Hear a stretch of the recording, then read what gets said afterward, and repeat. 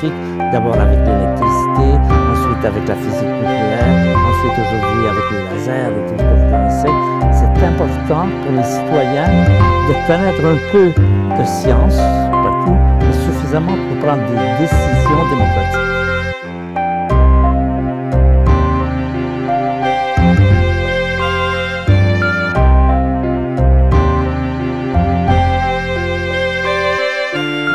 La défense de la démocratie, c'est de permettre aux gens d'avoir suffisamment de connaissances pour pouvoir faire des jugements.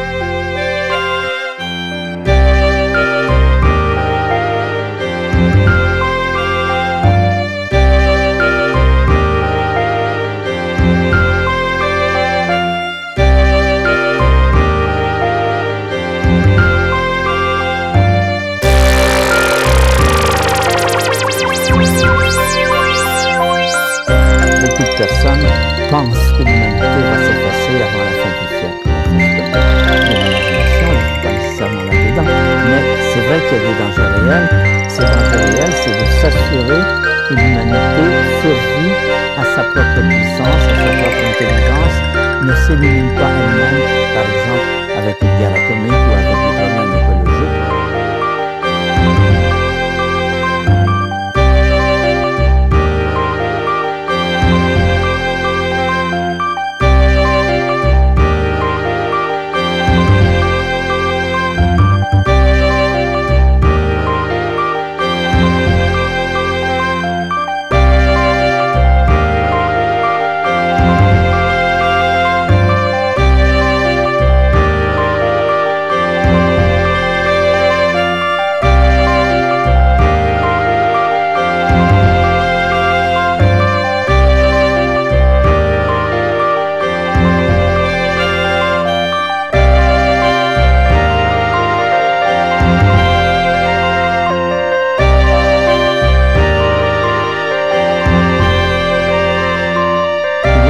Le problème écologique, ce n'est pas un grand problème, c'est un million de petits problèmes. Ça se résout par des petites choses, ici et là, de faire ceci, de ne pas faire ça, etc.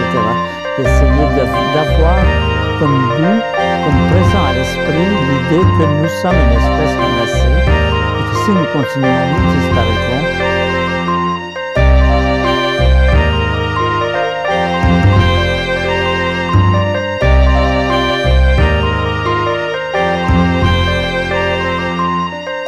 Toute décision que l'on prend aujourd'hui, il faut s'assurer qu'elle n'implique pas quelque chose de négatif pour l'avenir, qu'elle n'implique pas une destruction de l'environnement, de l'habitat, de l'écologie.